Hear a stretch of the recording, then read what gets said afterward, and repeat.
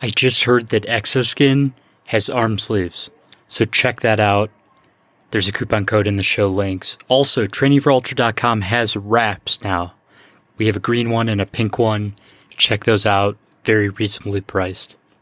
3, 2, 1. Hi, my name is Jordan Fields. I'm a runner from Vermont, now training and running in New Hampshire primarily. You probably never heard of me, and that's totally okay, but I am most recently known for setting the White Mountains Triple Crown, which is the Presidential Traverse, Pemigewasset Loop, and White Mountains Hut Traverse. If we could just free ourselves of our perceived limitations and tap into our internal fire, the possibilities are endless. I'll tell you about it when it happened in the race, but to be honest with you, it happened even before the race. It happened in the training. Great cause. Oh, thanks, man. I respect that, man. So you keep doing what you do it, man. Keep inspiring. Jam, Jamil Curry here from Air Viper Running, and welcome to the Training for Ultra podcast. For all you kids out there, stay safe and stay strong. Hey everyone, it's the Training for Ultra podcast. Scott Jurek here. This is Tim Sweetmeyer.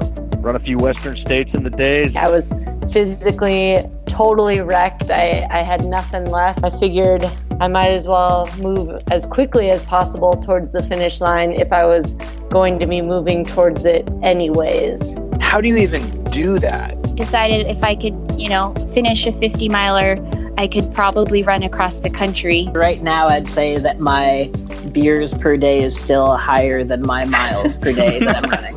100 miles is not that far. Hey, this is Carl Meltzer, the Speed Goat, and I want to welcome everybody to the Training for Ultra podcast.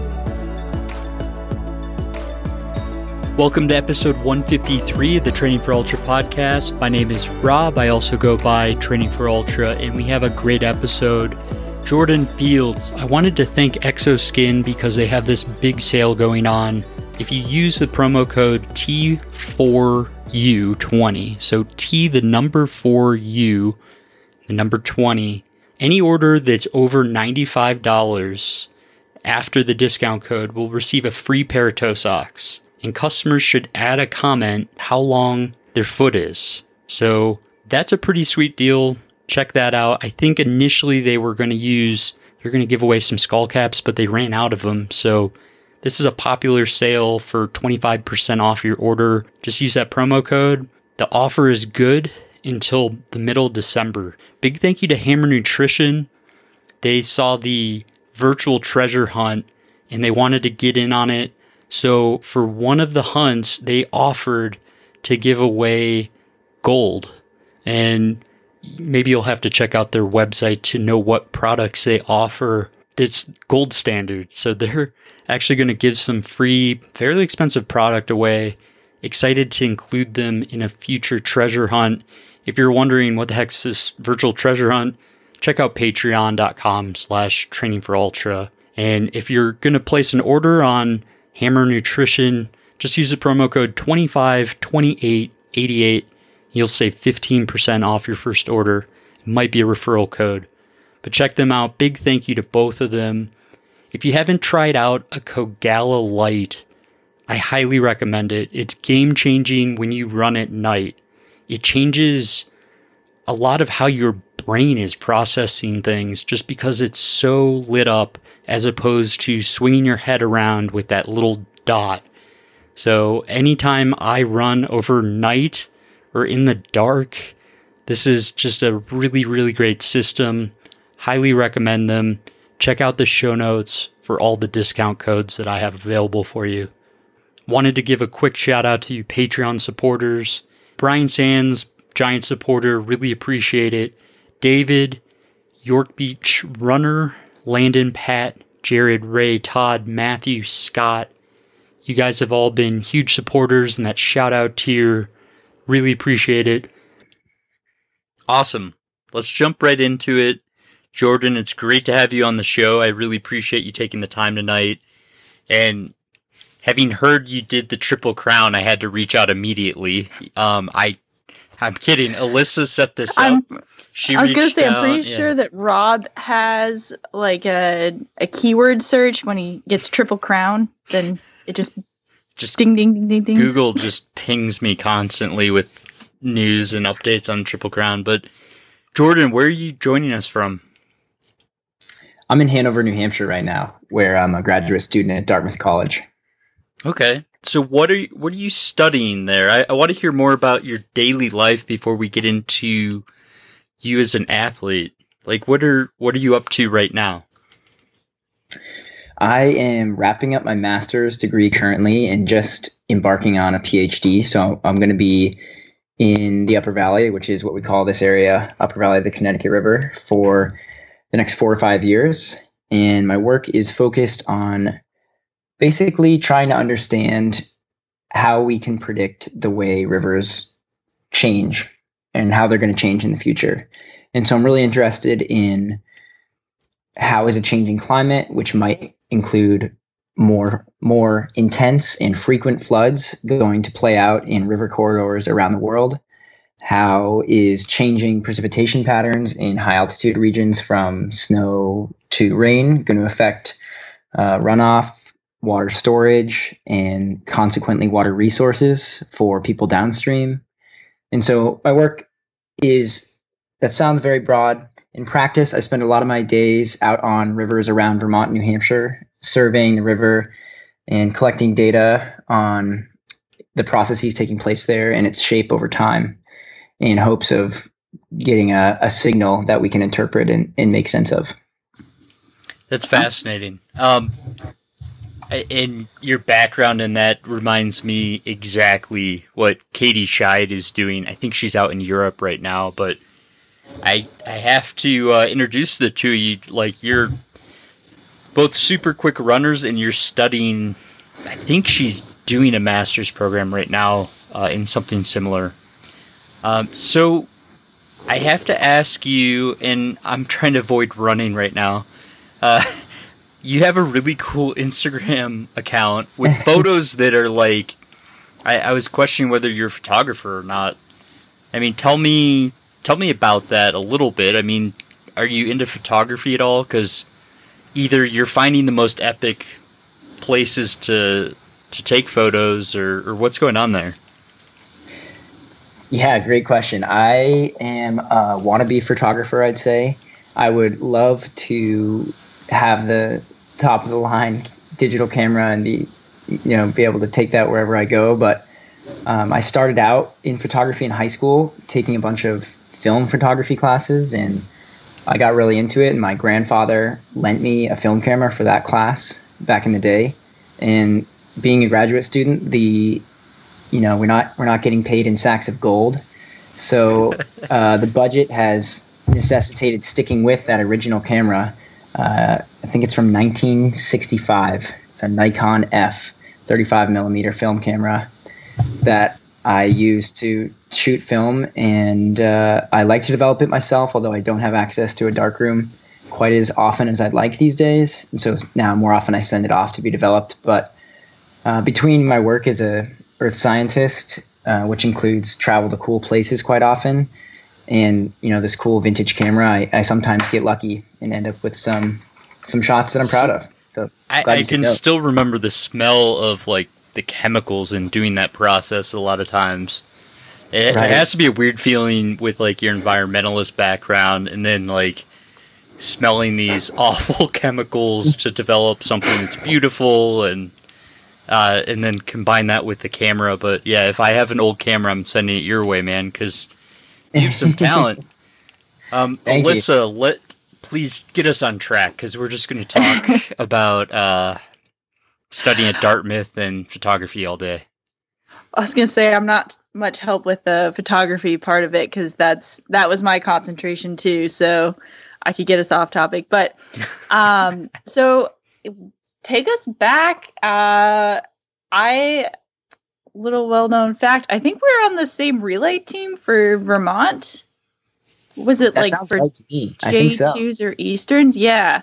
You were quite a bit faster than I was. I'm not sure if that's true. I'd struggled in skiing, but I'd love to hear how you got into running and kind of your background too in cross-country skiing, because I think, little known fact, us East Coasters have a lot of advantages from our backgrounds in skiing going into mountain running. I couldn't agree more. I think Nordic skiing is the absolute best jumping off point for almost any sport. Any endurance based, aerobic capacity based sport. Nordic skiing is going to get you 80% of the way there. Then you just got to develop whatever technique is required. So I guess I'll give you a very quick background. I grew up cross country skiing in Vermont. I skied throughout high school, and it was an amazing opportunity to build relationships with people who also enjoyed being outside and pushing themselves. And I really found my groove there and decided that's what I wanted to do. And so I took some time off before college, focused just on skiing in hopes of, maybe making some races in Europe or, seeing where that went. And when it seemed like college is the right route, I went to college at Williams College, where I skied for 4 years on the cross-country ski team there.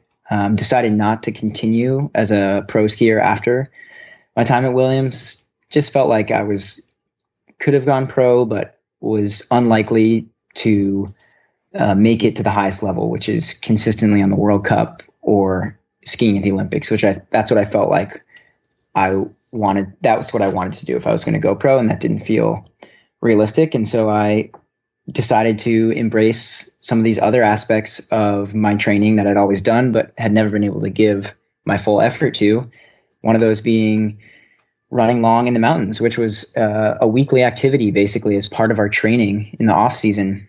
You just go for long runs on the Appalachian Trail all the time. So you're getting this technical running skill, even while the point of it is not to be good at technical running. It's just to develop your aerobic base so that you can be fast in the wintertime on the snow. Oh, absolutely. I was going to say, can you walk us through some of that training that you did for cross country, but you nailed it. It's just hours out on the AT, on the long trail, and you just learn that technical ability, which I think is something that's very hard to develop in later years.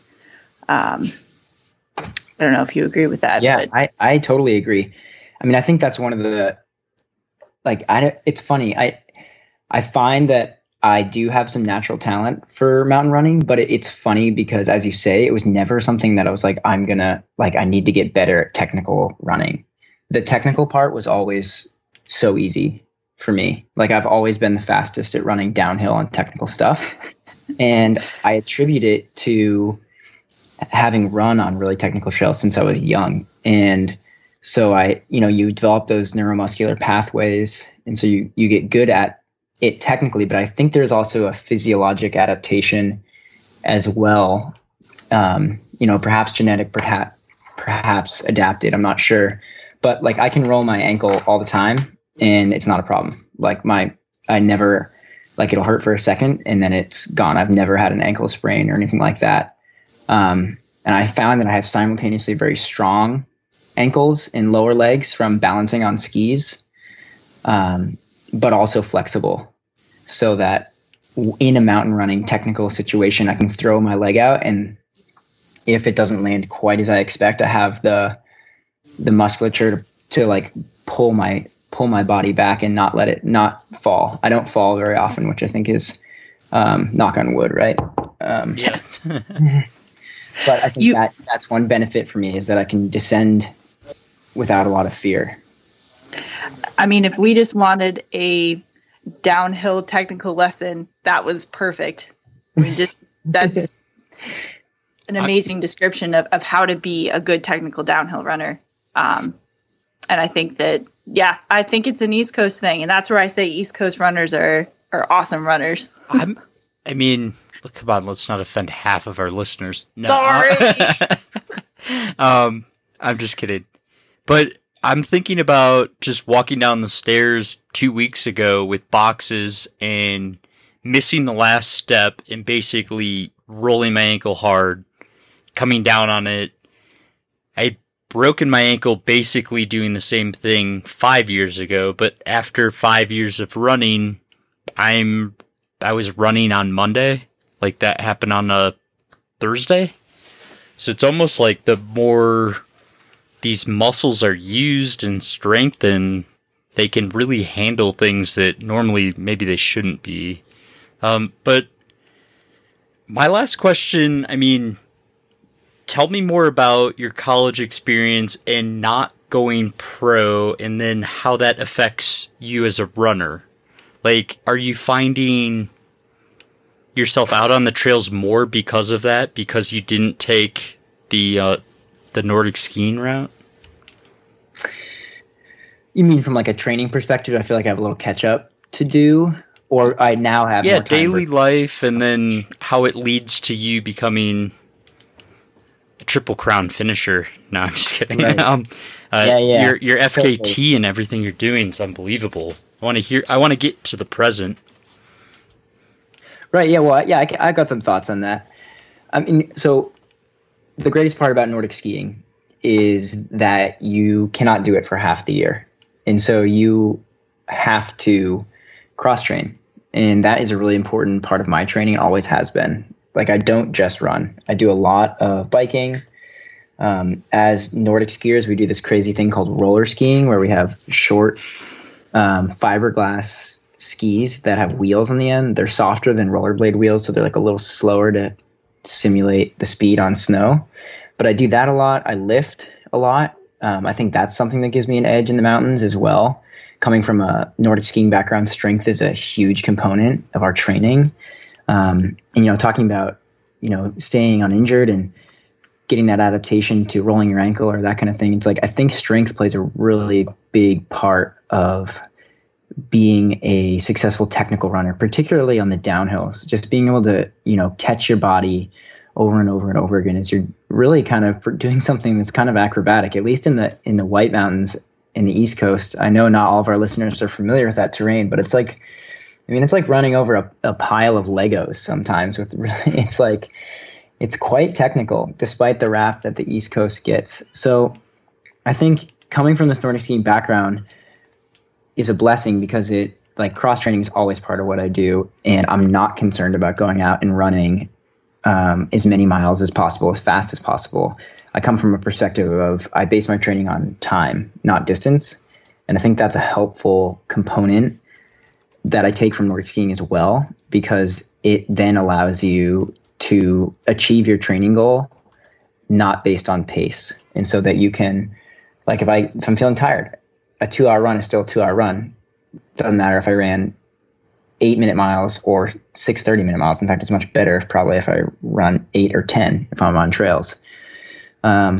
So since leaving the Nordic skiing world, it has been nice to be able to have the flexibility to say, okay, this summer I don't have to worry about roller skiing. Like, I can go all in on thinking about mountain running. And that's what I did. But it does give me the flexibility to seasonally focus. Like right now, I've wrapped up my running season basically as we're heading into the winter fall here in the northern New England area. And I'm really excited about skiing. So that's a long-winded answer to your question. No, but there are a lot of components I take from skiing that I find to be mentally rejuvenating and physiologically helpful. Is there a satisfying mental aspect of running the trail, like that back and forth, kind of almost like the skiing type feel, maybe more of a downhill type feel to it, but how it flows? Like, are you meditating while you run? Like, were you meditating while you were skiing? That's a very insightful question, because I do feel that way. The best part about what I really enjoy about skiing is that technique is so important. The best skiers in the world are often the most fit, but they are certainly the most technically talented, because you save so much energy by being able to glide on your ski longer and just be more efficient. And so throughout my whole ski career, throughout anyone's ski career, even if they're a world champion, every easy ski, you're just focused on technique. Focus, focus, focus. And it's kind of nice because it takes your mind off your watch and puts it on where you are right now. And that is what I like about running in the mountains in the same way, because you're running down a technical trail. There's no time to be like, I have 20 minutes left in this run. It's like if you're bombing down this hill, it's like every step matters. And you're like thinking, 6, 5, 8, 10 steps ahead. And you're like, all right, how am I going to link this up to be as fast as possible? Okay, cool. I'm going to jump over that rock. There's a branch, swipe that out of the way, like duck. It's just like, to me, it does feel like I have to be present. And that's a big motivation for me to do these FKTs that have become my focus as of late, because I only get that extreme present feeling when I'm going my kind of limit pace in the mountains in a technical setting. That's a great answer. My only other quick question before I'll throw it over to Alyssa is, have you ever thought about running in snow, or is that like sacrilege? Like for a guy who nearly went pro skiing, running in snow, is that something you have thought about doing, have done? If you're alluding to snowshoe racing, I have to say that there's no interest there for me. Zach, it sounds so painful. I can hear Zach Miller from here yelling. You probably have raced with him at some point. Or no, you haven't yet, but you you will, I bet. You should. I'll throw it to Alyssa quick before I get in trouble. So going off of that, and I can relate so much to what you're saying. It's almost like a puzzle when you're going down the hill and you never think about how much time you have left. But how did you go from almost going pro to then going after these FKTs? What kind of training were you doing? Did you have a coach? And who was kind of encouraging you to do this? So I've always been really interested in the science of training, and I've been really fortunate to have a number of excellent mentors as coaches throughout my career. In high school, I had an amazing coach that got me into skiing named Nick Mahood. And in college, my coach, Jason Lemieux at Williams College, was really in tune with physiology of training. And then each summer, I lived in Bend, Oregon, where I worked with Ben Huseby of the Bend Endurance Academy, and then with Ben, Scott Johnson, who now runs Uphill Athlete. Scott at that time was a coach with the Methow Valley Nordic Ski Club. And so, we would go to training camps during the summertime in Bend in Northern California. And I just would ride in the car with Scott for like 8 hours. And I just take notes on everything he said, basically. And so over those years of thinking about what I'm doing, how am I going to get better at skiing, at being an aerobic athlete, I just like kind of picked up on what feels good for my body and what works for me. And it really was like working with Scott was a turning point in my ski career and in my just understanding of myself as an athlete. I really think got to attribute him, give him some credit for helping me. And so I don't work with a coach directly now. I consult with Scott at Uphill Athlete a couple times a year, just to catch up with him. And because he's got some really good insights, like if I'm going for a long effort, he's been really helpful in particular about thinking about fueling, which was an unknown for me coming from a Nordic ski world where our longest races are, in the realm of 2 hours, but most often less than an hour. So he's been really helpful with that. And I've taken the same principles that we've used in Nordic skiing and just made all of my really important workouts mountain running specific. So while I still cross train a lot, I make my intensity sessions mountain running. So for example, as a Nordic skier, I would have done threshold intervals every week, basically. And I would have done them on roller skis on the road. And now I don't do that very often. Instead, I drive 10 minutes from my house to the Dartmouth Skiway, which is a 1,000-foot climb on the Appalachian Trail. It's a perfect climb for this because it's runnable the whole way, but technical. And so every week I'll do 2 to 4 laps of that at a threshold pace. And I push the downhills as well to work on that technical downhill ability. I think that's a key for me. And so, yeah, just kind of the point of that being that it's like the principles are the same and I know them. And so I feel like I'm able to coach myself. And so the transition to ultra running or mountain running, at least, has not been too challenging because I've just said, okay, I'll do the same stylistic training that I've been doing, but now I'm just doing it with trail shoes on instead of ski boots. So I want to hear what's like your one or two like massive takeaways from those long car rides or whatever you wrote down in your notebook and underlined twice. Like, do you have maybe one or two secrets or major takeaways that you remind yourself about daily that you might think are basic, but for us, it might be very insightful?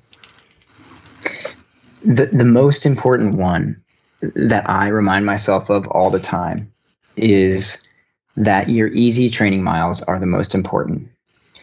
An aerobic base is the platform that everything else is built upon.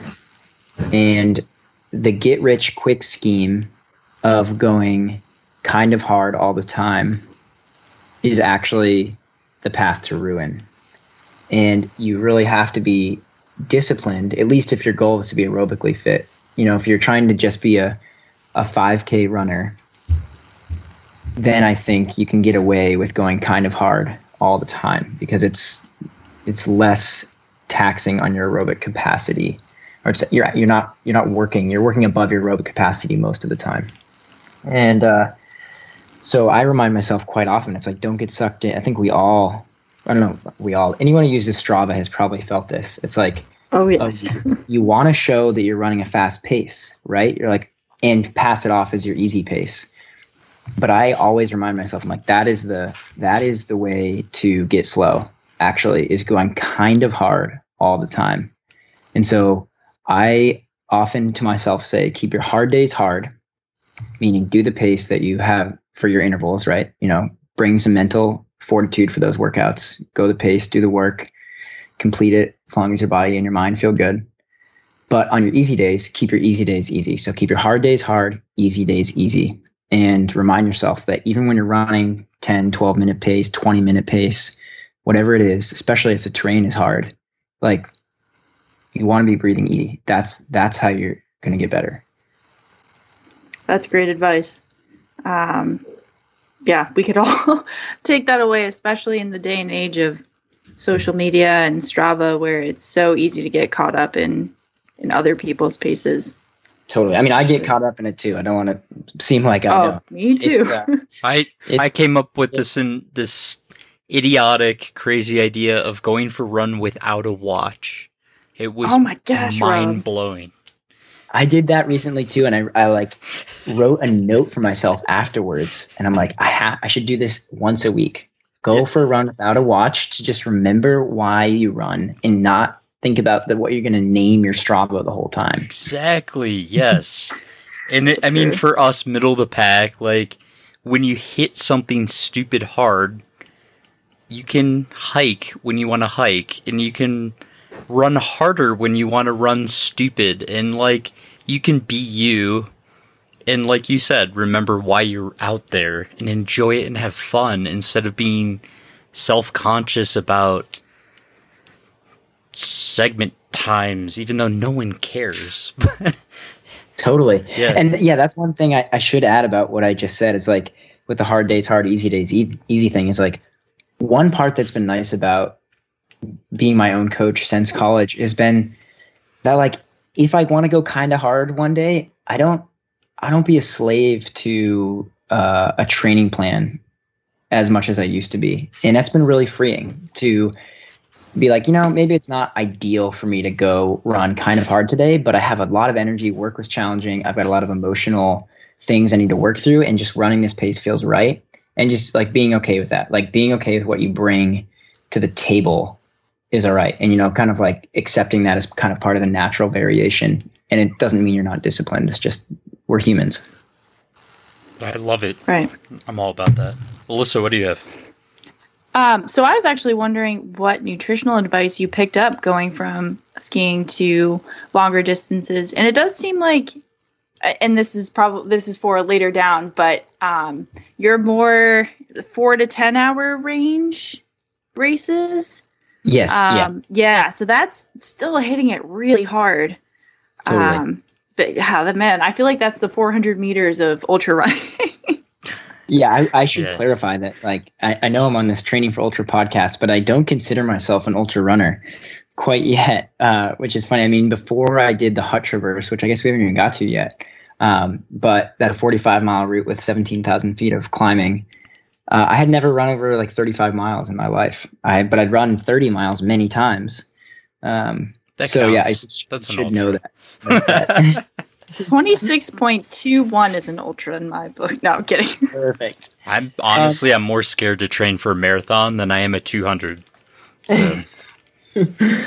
I kind of feel that I don't have any interest in running a road marathon particularly. Yeah, me neither. Even a 50K, like a hard 50K that you put your soul into. Oh, that's painful. You're going hard.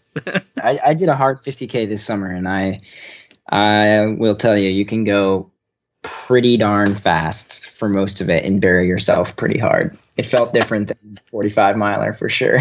Let's hear about that experience. I don't want to hear about all the good ones. Let's hear about that. What race was it? Why'd you sign up for it? How'd it go? It was actually one of these fastest known time efforts. It was the Pemigewasset Loop, which is a historic and really popular route in the White Mountains. One of the routes that's considered part of this White Mountains Triple Crown. It's 30 miles approximately with a little over 9,000 feet of gain, all on trail, and pretty rugged as well. And that was my goal for the year, was to set the fastest known time on this route.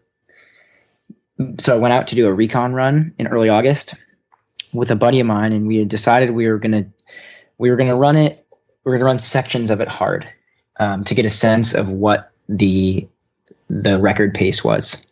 I kind of like to do that before I give it a real go, so that I can build some confidence and be like, all right, I can run this segment that pace. I think I can piece together a fastest known time if I play to my strengths. And so we set out and did the first 6 or I guess it was 8 miles at what felt like a fun, fast pace, but we weren't killing ourselves. And then at that point, we realized that we were on pace for the record. And I made a mistake. I got greedy, and I said, you know what, I'm just going to go for it. And so I talked to my buddy. I waited for him for a few minutes. He was a few minutes behind me at that point. And I said, hey, Luke, I'm gonna go ahead and try for the record. And he said, sure, go for it. And I started running. I was feeling so good for the next 2 hours. So I guess, or hour and a half. So the whole route took me 5 hours, 27 minutes. And so up till about 3.5 hours, I was feeling pretty darn good. And like, wow, didn't go that hard in the beginning. I got a lot in the tank. This is going to be easy money. And then I realized I was just totally unprepared for a race effort. And I had not, this will get back to the nutrition question too, Alyssa. Yeah, I had not I jumped the gun on one. Yeah. No problem. This is, I'll wed them together. This is going to work. Perfect. You're doing our jobs for us. Dartmouth master's degree here at work. So I had with me mainly fats that day because I was planning to not be going really hard. So I generally fuel with fats at lower efforts and sugars if I'm going really hard. So I had like 2 goos with me, some shot blocks as my sugars, and then I had the peanut butter and jelly.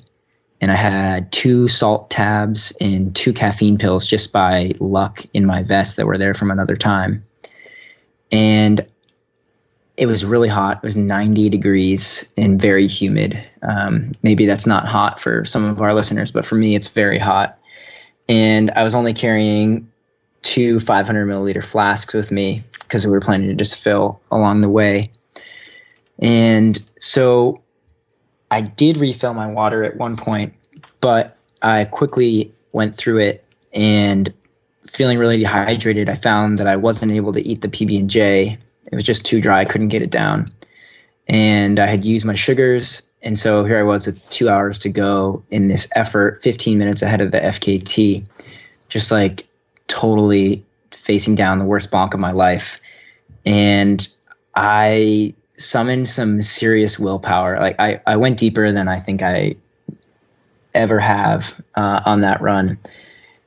Largely towards the end, just to get back, because I was actually feeling like I might pass out, and I was worried about being out in the woods in that state. So I was super motivated to get back as fast as possible.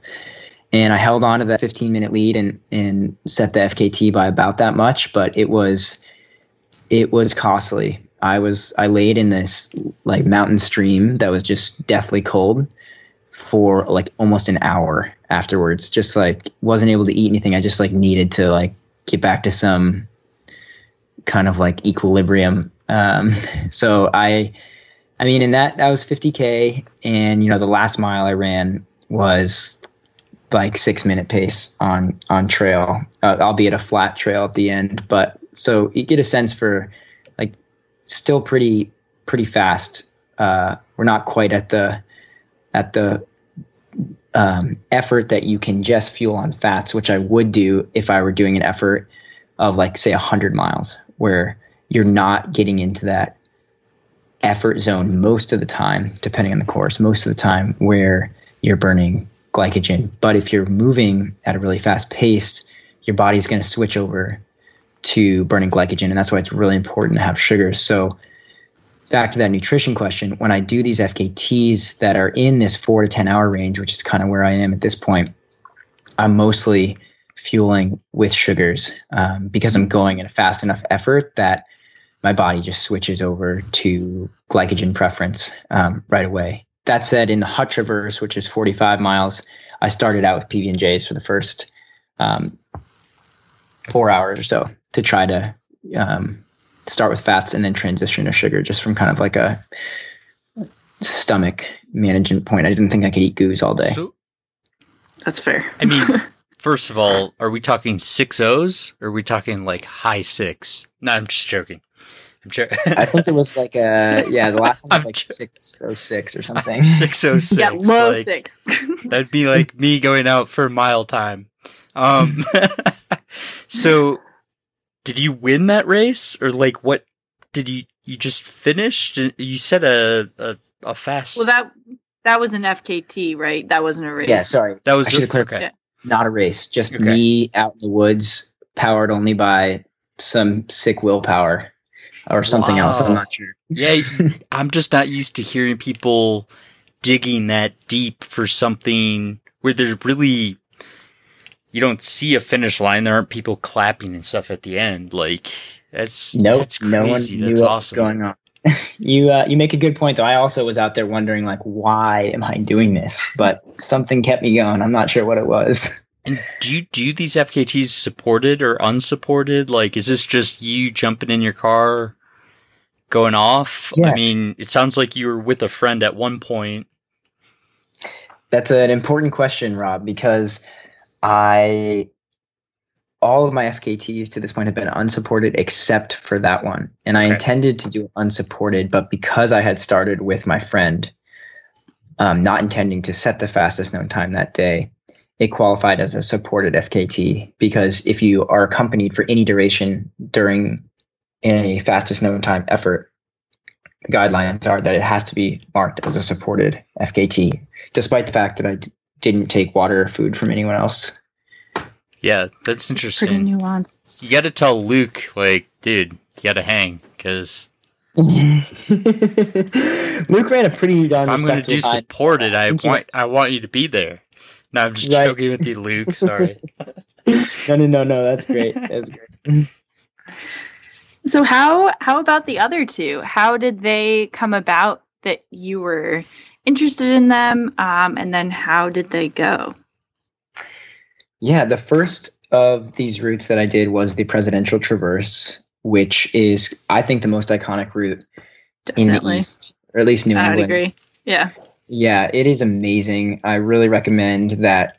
I hope that someone or a lot of people from other parts of the country will come to the White Mountains to run, because it is such a spectacular place. And, they're humble in visage, but like really extraordinary by experience. And the Prezi it goes over 8 peaks that range from 4,000 to 6,200. Washington is the highest peak in New England. And it's all in the Alpine, which is rare for New England. So it's a pretty unique route in this neck of the woods. And 18 miles, 8,300 feet of climbing, all very technical. It's a route that I had, made a training goal when I was a freshman in high school. I was like, I want to do the Prezi at the end of the summer. My coach, Nick Mahood, in high school had done it in college and told me it was just an amazing experience, and that that first time that I did it with my friend Jeff Tucker, who I grew up skiing with, I think it took us like 12 hours, and we finished in the dark. And I think I have a picture of myself somewhere from that day, just absolutely ruined. Like, we walked most of it, but I just had never done anything in that realm of duration, and just so wrecked. And that day we had actually said, oh, maybe we can set the fastest known time. And we had like raced up to Madison, and at a respectable pace actually, but that led to just like another historic bonk. And so and then we finished, I think the fastest known time at that point was like 4 hours and 45 minutes or something. And we finished in 12. So you get the point. We were not even close, but it planted a seed in me of like, maybe I'll go back. And so then last summer I decided that I was ready, and I wanted to do it. And so I started doing some of the training I described, thinking solely about this run. And I previewed it twice before I did it, because I think knowing the route on these technical routes in particular is really key. You can figure out where you can gain time, where it's better to be patient and there's not time to be gained, and how you can play to your strengths. And so that was September 6th of 2019. I ran it in 3 hours and 42 minutes. The previous fastest known time was 4 hours and 4 minutes. And then this summer, I had made that goal at the PEMI. And then when I, did that kind of impromptu effort and ended up with it, I had originally thought, I'll go back and, set an unsupported time on that, because I was bummed a little bit that it had been classified as supported, given that I'd run with Luke. But it rolled around to September and it was getting cooler, and that's when I decided I was going to do it. And I just wasn't feeling motivated to go back to a place that I had so much suffering on already once this year. So I decided to, at a whim, a week before, to give this hut traverse a try, because I knew that no one had ever held all three of these records at one time. But also, I knew that I kind of wanted to do something different and challenge myself. And so I wrote myself a note and I said, I'm going to run the hut traverse, but I'm not going to make it about the fastest known time. I'm going to make it about being out there and finding that space that we talked about earlier in the podcast, where you are just focused only on running and you're able to kind of let go of those thoughts that are usually kind of running through your head.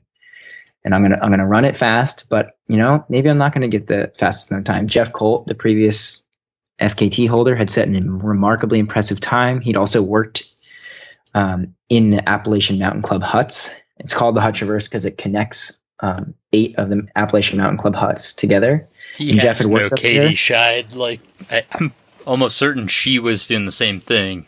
I can't believe you weren't working there during summer. Sorry to cut you off. No, that's great. Shockingly similar backgrounds that you guys have. Yeah, absolutely. Katie, just like Jeff, they worked together, I believe, had worked in these huts for many summers in college. So they both knew the terrain like as well as you can know it, back of their hand. Seriously. I mean, their job as these caretakers at the huts is to backpack every day food from the highway, many miles away up the Appalachian Trail or whatever trail it's on, to the hut for guests. And so you inherently become a master of the place. And so my motivation on the run was to also get to know the place better. I had run every section of the route beforehand, but I'd never linked it all together. And I thought this is an amazing opportunity to link up all these amazing places I've run all in one time and see what I'm capable of. So long-winded answer, but that's how I ended up with the Triple Crown.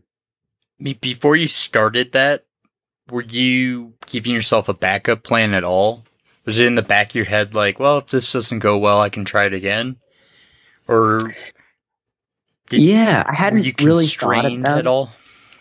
I had, I thought it through. It wasn't like I was going in blind. I'd thought through the splits really hard.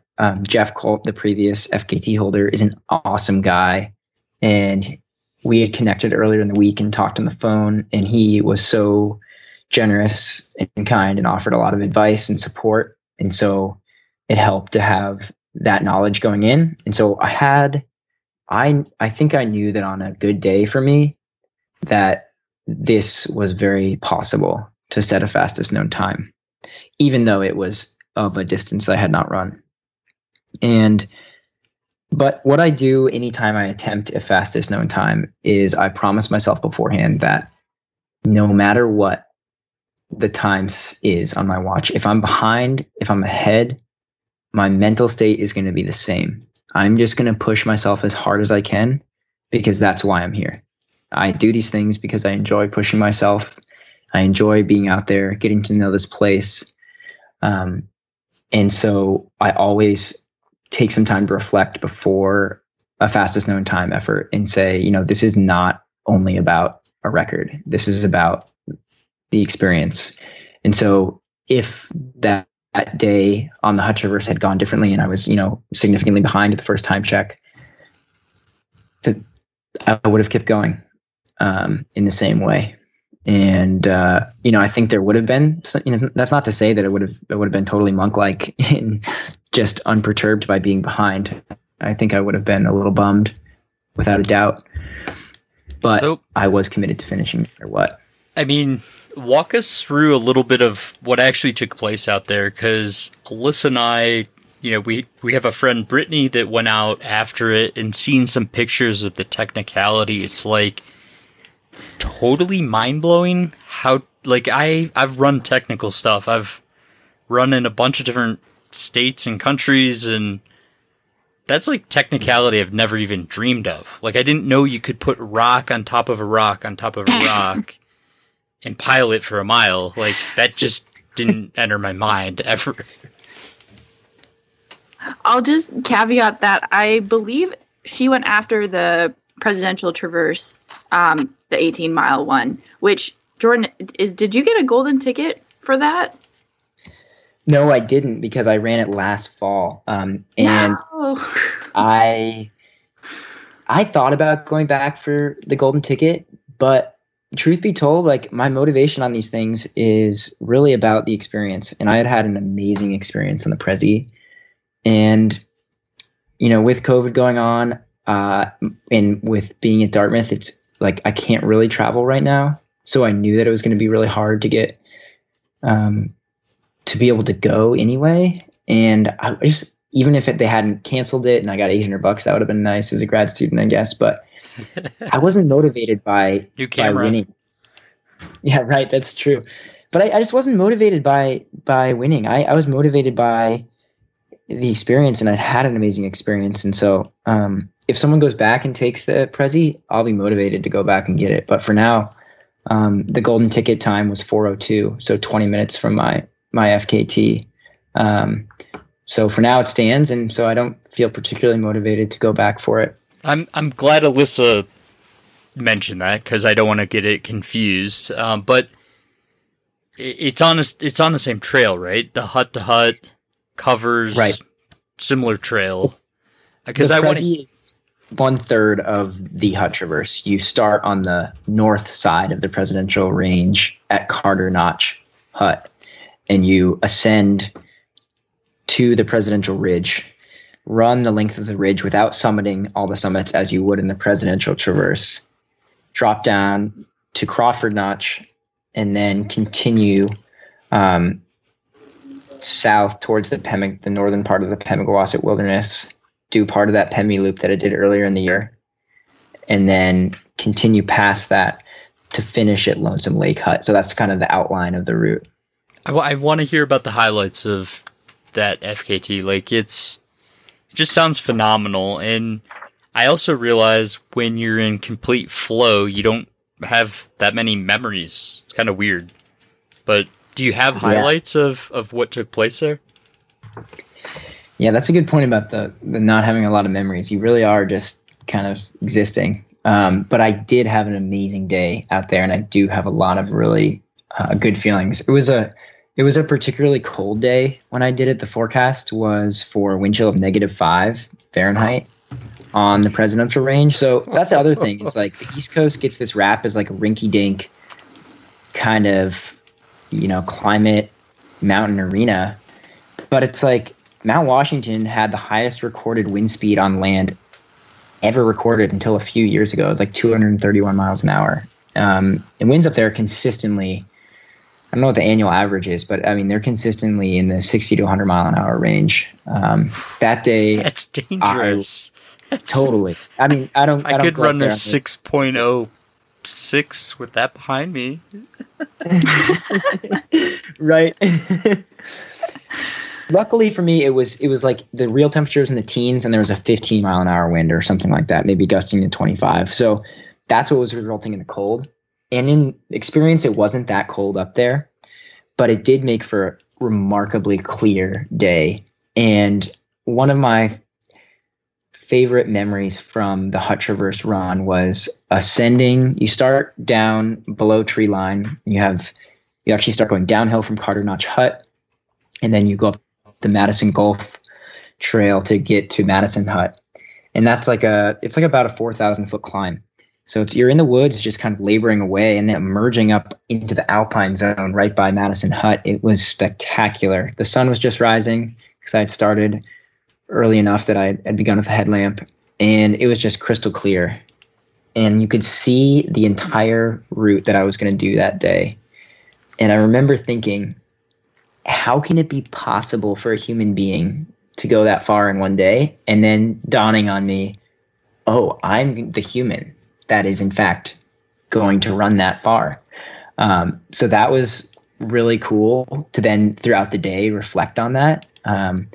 Because, later on when you're climbing from Crawford Notch to Zealand Hut and then Zealand to the north part of the Pemi Loop, Mount Goyot and South Twin, there's a lot of time in green tunnel terrain, as we call it, which is just, you're not in the Alpine. There's really thick vegetation everywhere, and it's super rocky. I mean, it's just like being on a Stairmaster with the stairs set at like 3 foot height for hours. And so in that time, it was really helpful to kind of like reflect on that image I had in my mind of the whole route and then picture myself on it and be like, okay, I'm not in a place where I can look ahead and be like, okay, I just got to get to that next peak. Like I could only see around the next corner, which was like 100 meters away. And so in those times, I think it's easy to slow down, because you're not like visually set on your next goal as you would be on a 14er or something like that, where you can see everything. But it was helpful to be able to be like, all right, I've got the route in my head. I've got a picture of it. It's clear. It's crisp. It's cool. It's perfect conditions.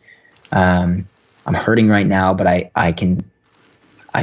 know I can just got to get to that next peak that I saw this morning. I mean, did you take any spills at all?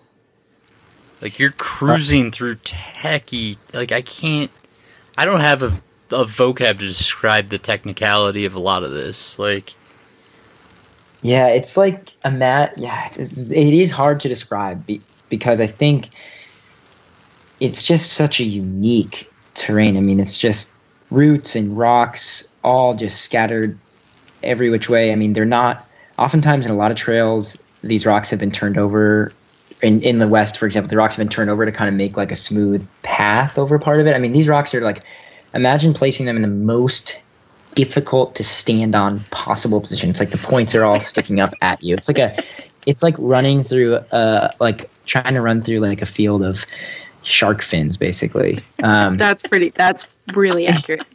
And I'm scared of sharks. I did not take any falls. Really? I was lucky. I have fallen on other runs, but I have not fallen during any of my FKT attempts, luckily. I think partially because I'm just so focused. I find that when I fall is when I'm like, my mind goes elsewhere. But when I'm focused, so far I've gotten lucky. I definitely have had close calls. And I think I had close calls that day that I can remember where you have that feeling where you're like, catch your toe on just the tip of the rock that you saw, but maybe underestimated. Your legs are getting tired later in the day. But I always was able to catch myself, and maybe that's where some of that Nordic skiing comes in, because a little bit of balance, a little single leg strength helping me out. Definitely. That makes a huge difference. So for going to the hut, how did you feel pushing beyond that 30 miles into pretty unknown territory? Was your nutrition on point? Were you realizing like, oh gosh, I can, get this FKT? Was the trail crowded, or was it pretty much you alone?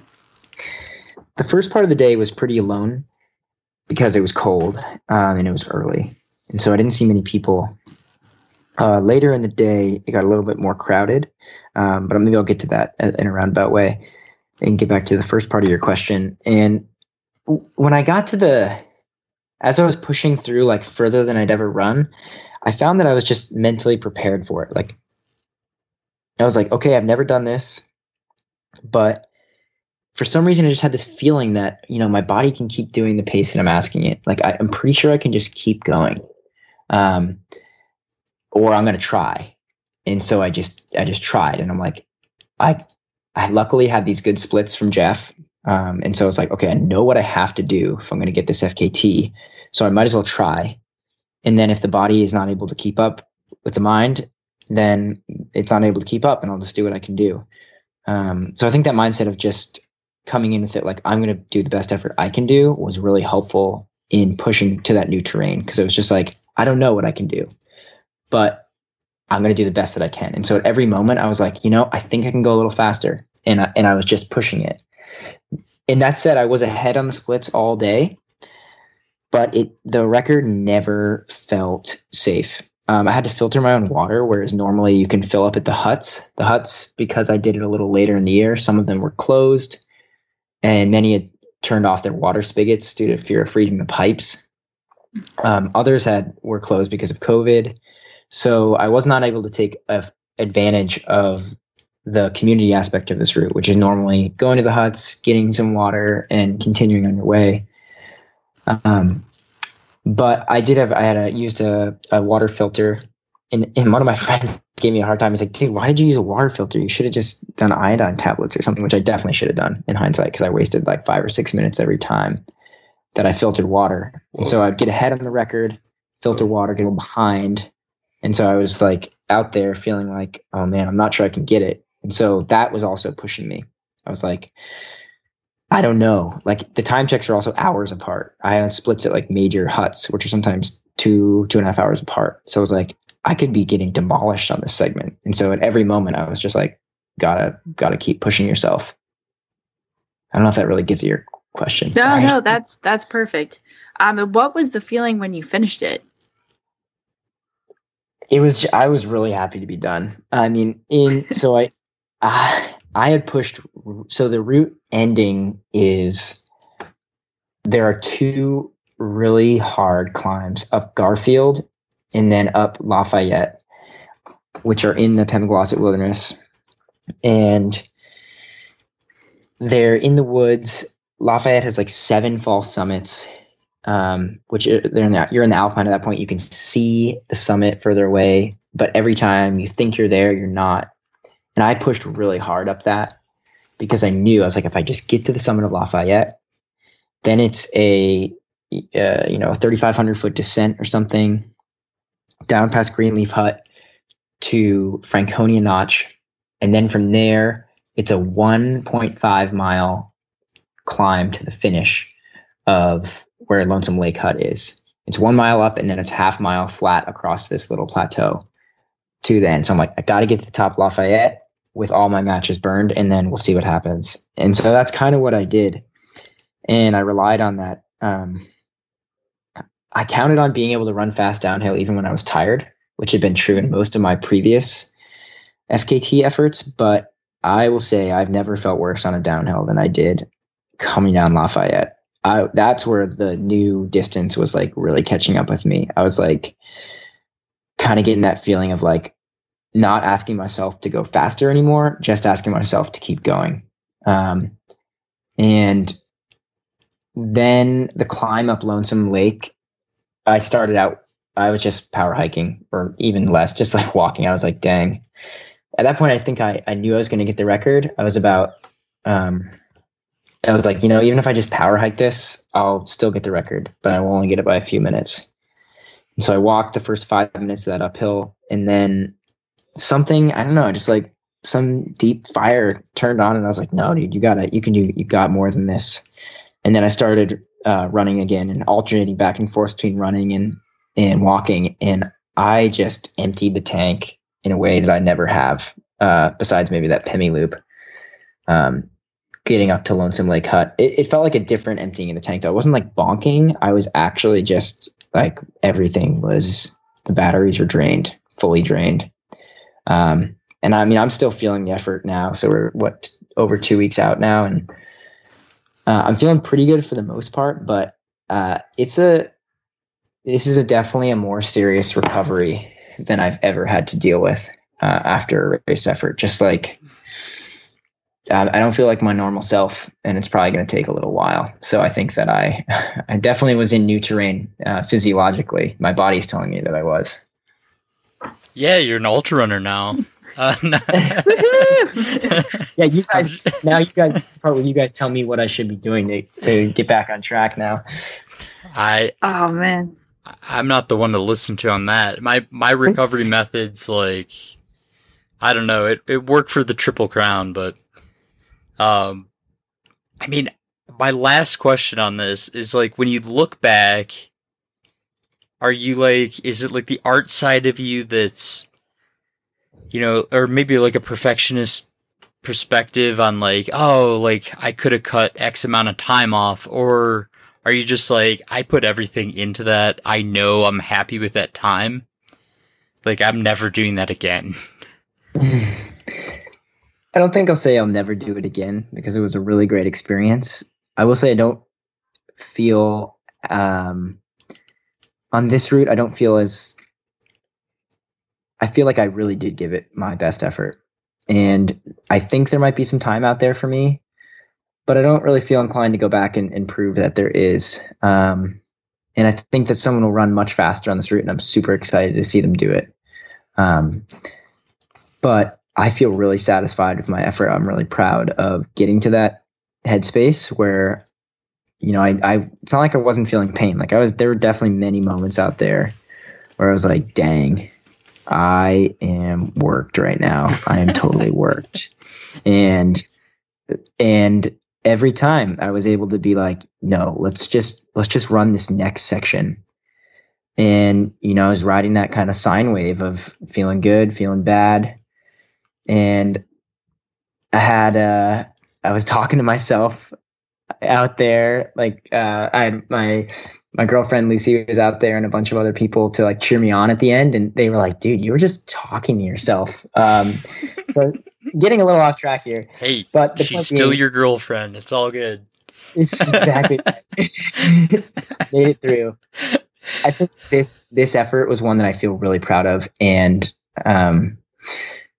maybe there's time out there. I think there's always time to be improved. You can always improve, but I'm not taking the perfectionist attitude on this one. I'm feeling pretty satisfied. That's awesome to hear. All right, I'm going to shift gears. I know I've taken a lot of your time tonight, and I truly appreciate it. I'm going to throw out a random question. If I was massively wealthy and I had a private jet, we could just fly wherever you want to go. Would you pick going skiing in some mountain village, or running maybe in a mountain village, maybe in a desert? I don't know. Like, tell me where you are today in terms of your passion and your love. Would you rather go skiing or running, and where? I don't know if I'm going to disappoint our audience here, but I would go cross-country skiing, honestly. Or, I've gotten more into backcountry skiing too. Somewhere I would go skiing. When I'm skiing, I feel completely free. Like, it feels like flying to me, just gliding on the snow and I love the woods in the wintertime where it's just this blanket of snow that's like the deepest silence that you've ever experienced, when you just stop and all you can hear is your breathing. And I love running so much, don't get me wrong. But I just have so many good memories wrapped up in skiing, and there's so many, now decades of good feelings related to that I think that's like where my heart is. But that said, I don't feel an inclination to race. So if you're asking to go race, I would prefer to go do a running race somewhere. There are a lot of running races I would like to do around the world. Skiing, I've decided that's where I bring joy from, and it's never gonna be my racing focus again. I'll buy you a beer when you move to Colorado or California. It's a coin flip. So just quickly, what are a few of your future plans? Are you going to stick to FKTs or move more into the racing scene, or get into something completely different? Great question.